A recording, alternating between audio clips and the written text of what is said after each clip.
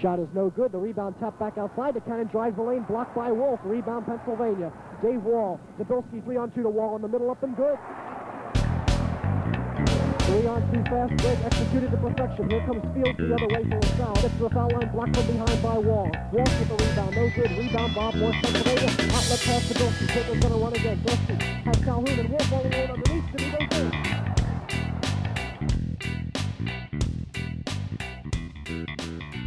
Hello and welcome back to the Penalty Box. I'm Sam Mitchell here as always, although not always because he was abroad, but welcome back, Mark Margolis. I'm back. Let's run it back. So the Penalty Box is back this semester, as we have been for several semesters now. Mark is back from the UK. Indeed, I am. Welcome back, Mark. Carter sadly graduated and has left us for the real world.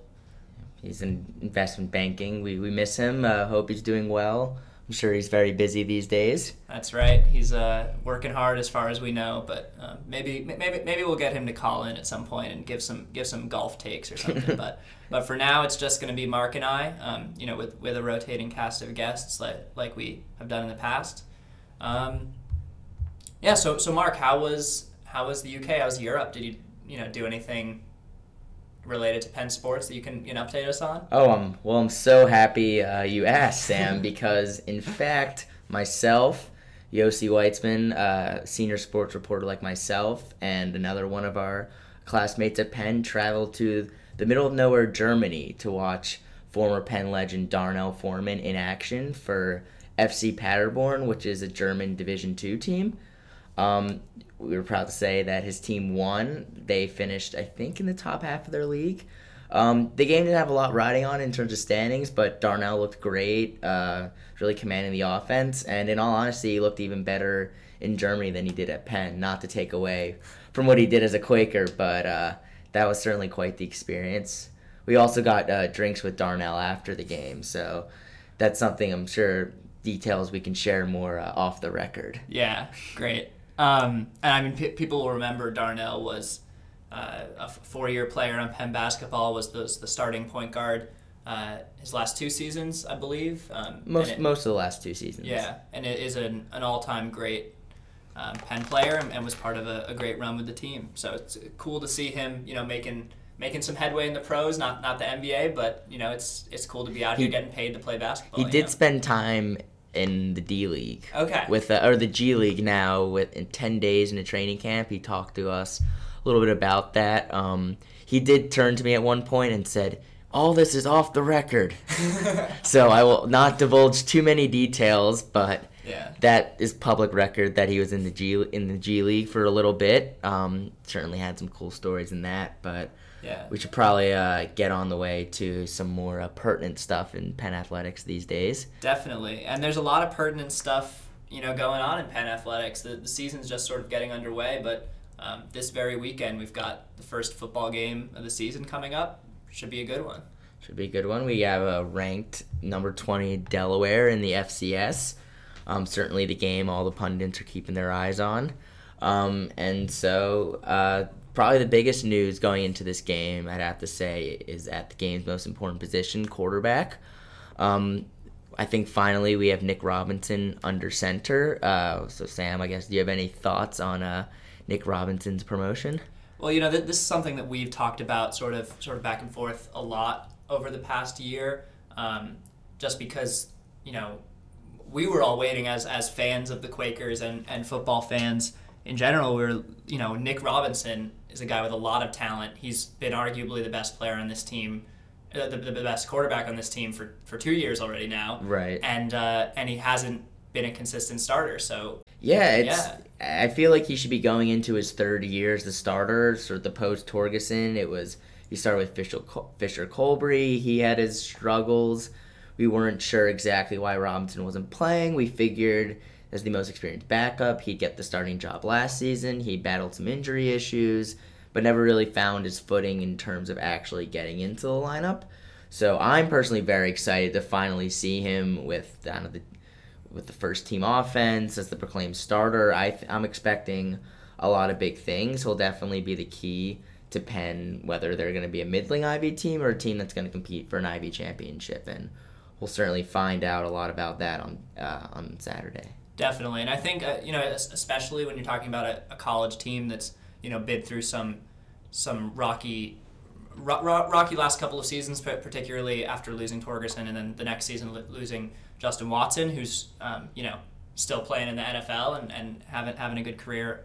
It seems up well, he's there. on a roster at least. I mean, for an Ivy League player, particularly Right. a wide receiver, being on an NFL roster for more than one season, that's a successful career. I mean, I completely agree. I mean, and he's seeing snaps. In Tampa Bay, they're maybe not the best team in the league, but they've got a decent wide receiving core, and he's Well, they're better than the Dolphins, so there's that. That's definitely true. They're not the worst team in Florida. That's that's something to write home about at least, and of course we're going to keep following J-Watt. But with the difficulties this team has sort of been through, so kind of going up and down with and with having such high expectations, particularly being such a winning team in the last decade or two, I think you can't undervalue the extent to which having that confidence right from the get-go is gonna kind of bolster Nick Robinson, because we've only seen him, like you said, he's not necessarily been playing with the full first team offense. We've seen him,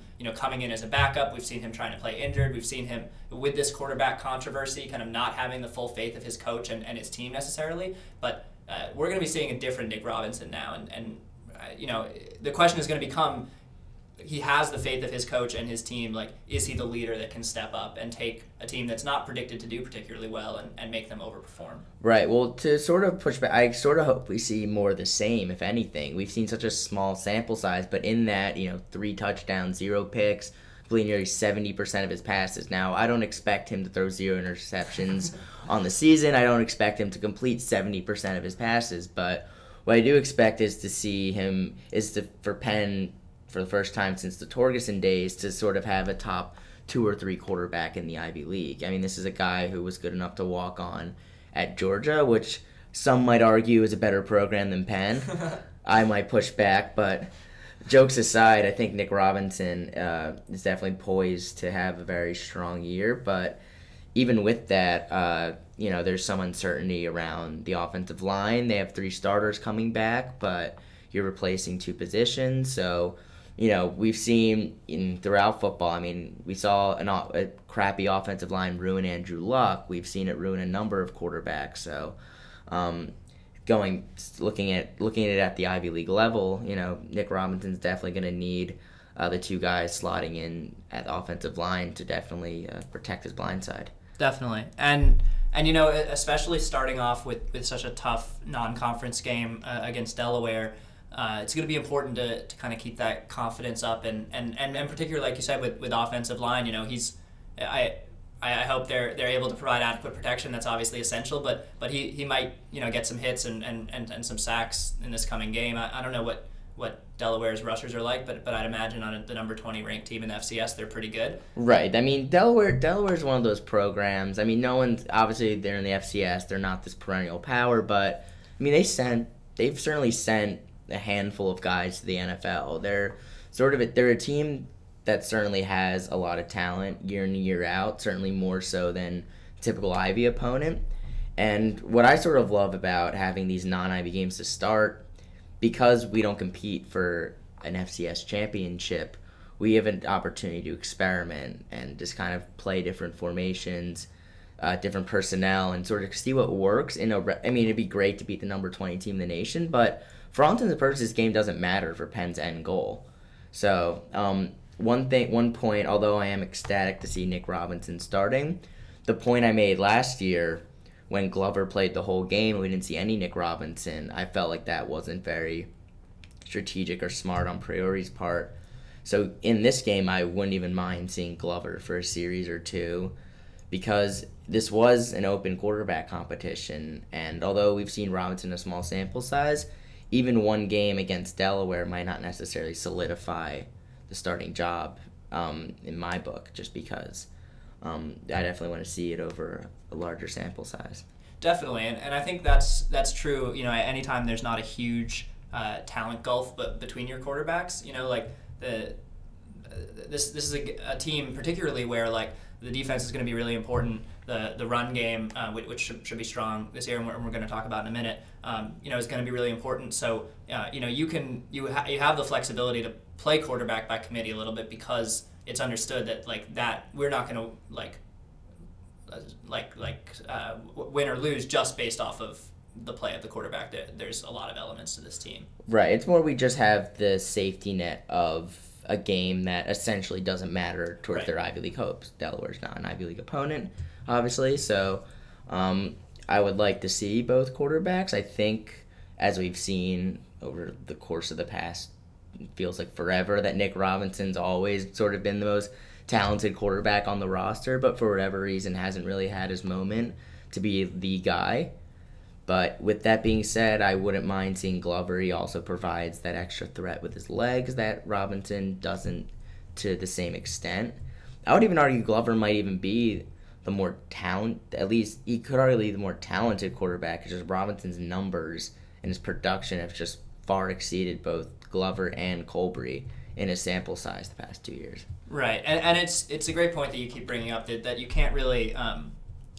You can't know too much about Nick Robinson now because we just haven't seen him that much, and so there's clearly been doubts in Coach Priori's mind. Otherwise, if it was just what we've all seen, which is Nick playing so well, you'd expect him to have already started. And the fact that he hasn't is evidence that there are at least some doubts there, and hopefully we don't find out what they are because he comes out and he looks great, but it's possible that those are going to resurface. There's something right. There's clearly been a reason why he hasn't run away with the job, and I hopefully maybe Priori just grossly miscalculated for the past 2 years, but maybe I guess worst case scenario we see something where he shows kind of why he hasn't been able to run away with it. Right. But I think even given that possibility, it's clearly the right move because worst case scenario, we see him struggle in the early non-conference games and it reverts back to what we've already seen, which is Ryan Glover being the starting quarterback. So worst case scenario is we're back where we already were.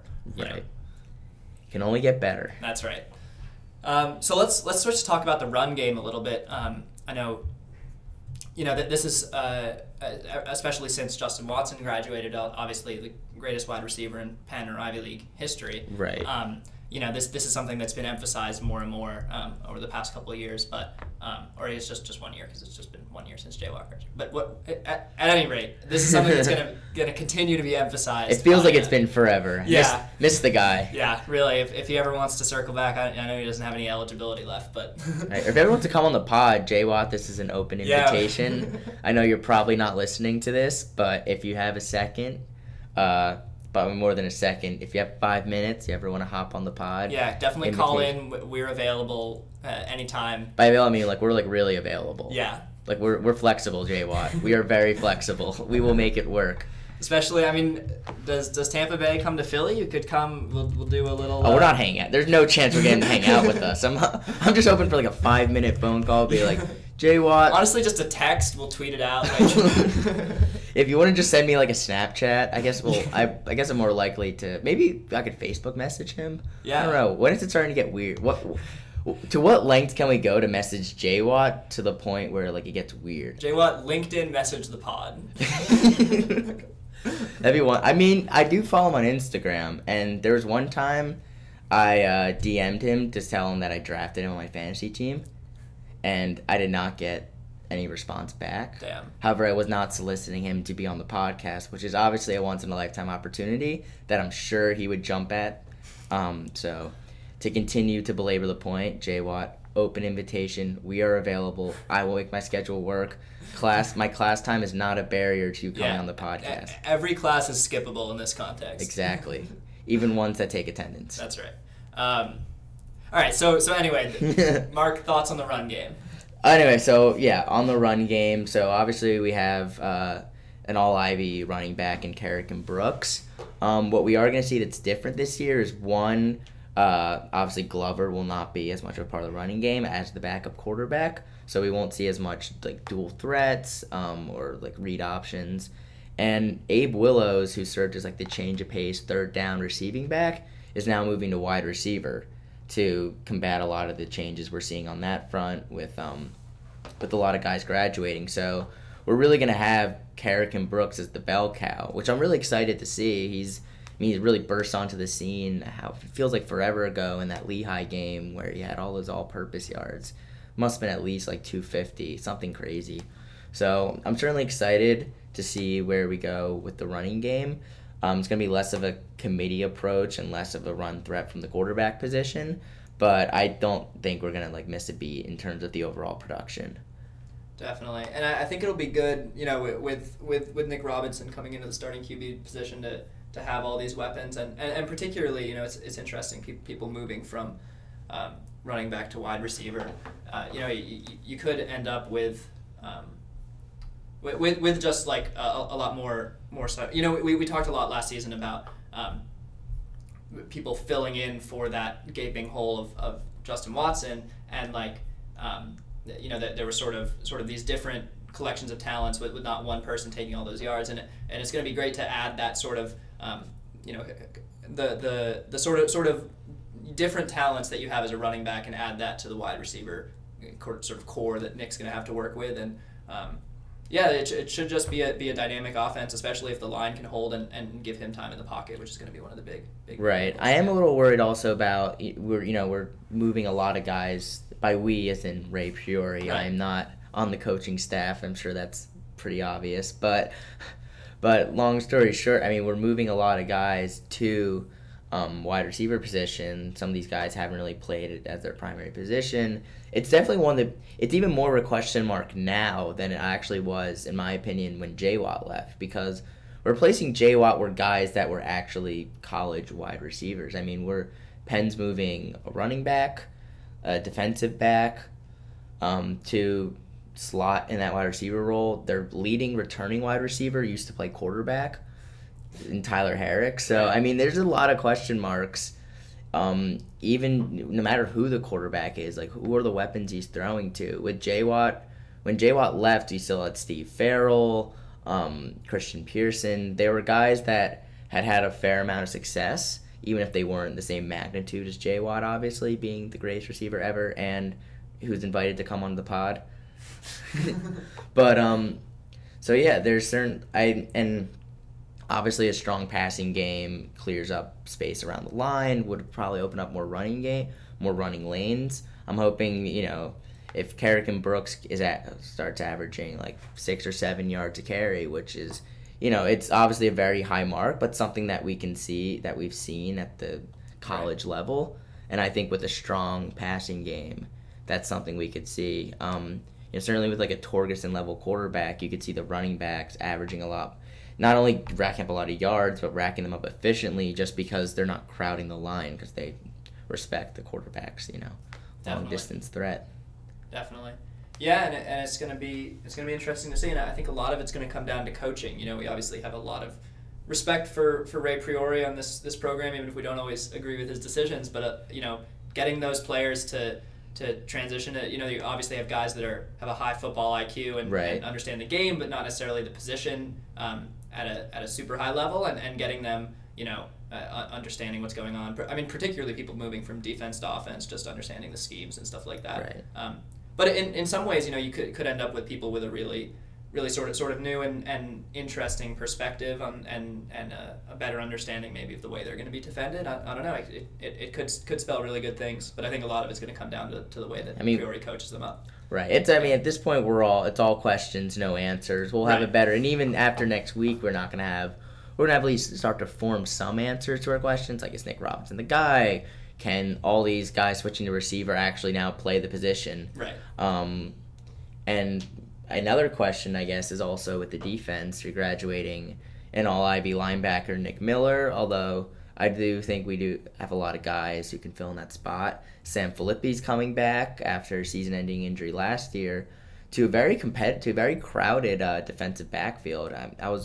I'm now plugging the football supplement that by the time you drop this podcast, it'll be out, yeah. Right. Up online and in print on Thursday, which is the day that this podcast is going to go up. So. Right. Yeah. So with this football supplement that I'm sure you all will be reading, I plugging my own article, broke down some of the positions, and Penn is returning with Filippi out. Penn is returning all 4 of the defensive backfield starters at safety and cornerback. Diakite was in contention for the Jerry Rice Award for the best freshman, although he's a corner. You had Tate Dottie and Jacob Martin had very strong seasons. And this is not to say that Sam Filippi isn't going to slot back into a starting role, but it's a very crowded and talented defensive backfield. And even when I asked Priori for 2 freshmen to watch out for, they were guys and also were corners and safeties. So it's a super talent. I mean, Penn is a super talented secondary, probably one of the more talented ones I've seen since I've been here. Just now I'm a senior, so this is my 4th go at Penn football. But honestly, I have, in general, less questions about the defense versus the offense. There's so many more moving parts and questions for how Penn is actually going to replace or move forward with some of these moving parts. Definitely. And these things obviously reinforce each other. So if this defense ends up being sort of as good as they look, you could end up with some good field positions, some just situations that are going to help our offense, which may need some time to get their legs under them. That could be a positive, obviously. Right. So let's real quick before we sign off. Fitting with our theme of having more questions than answers, we're not going to do Hard-Nosed Player of the Week this week because we just don't have enough data yet. But we're going to give some predictions, players to look out for that could be getting the award early in the season. So it's kind of a popular theme for my Hard-Nosed Player of the Weeks. I will base this off of no facts or real research. A dear friend of mine, Alex Cades, is a freshman on the soccer team. And to be honest, I don't even know if he's going to play. I think he's going to come off the bench. But frankly, just shout out to my former high school soccer teammate. I taught him everything he knows. And he can't dispute that because he's not in the room. And so I think he'll be Hard-Nosed Player of the Week. Awesome. Yeah, and I'm also going soccer. I'm going with goalkeeper Kitty Q. Obviously, an all-time member of Penn Soccer coming back for her senior season, so not exactly a dark horse, but that goalie position is so tough and so critical, and women's soccer has been an up and down program, but one that's been able to get strong results, and I just see her coming out and giving a tough performance at some point early in the season. Once they really get started. But anyway, this has been the Penalty Box. Big thanks to Mark Margolis. Again, welcome back from being across the pond. I'm back. Yep, and we'll be back next week.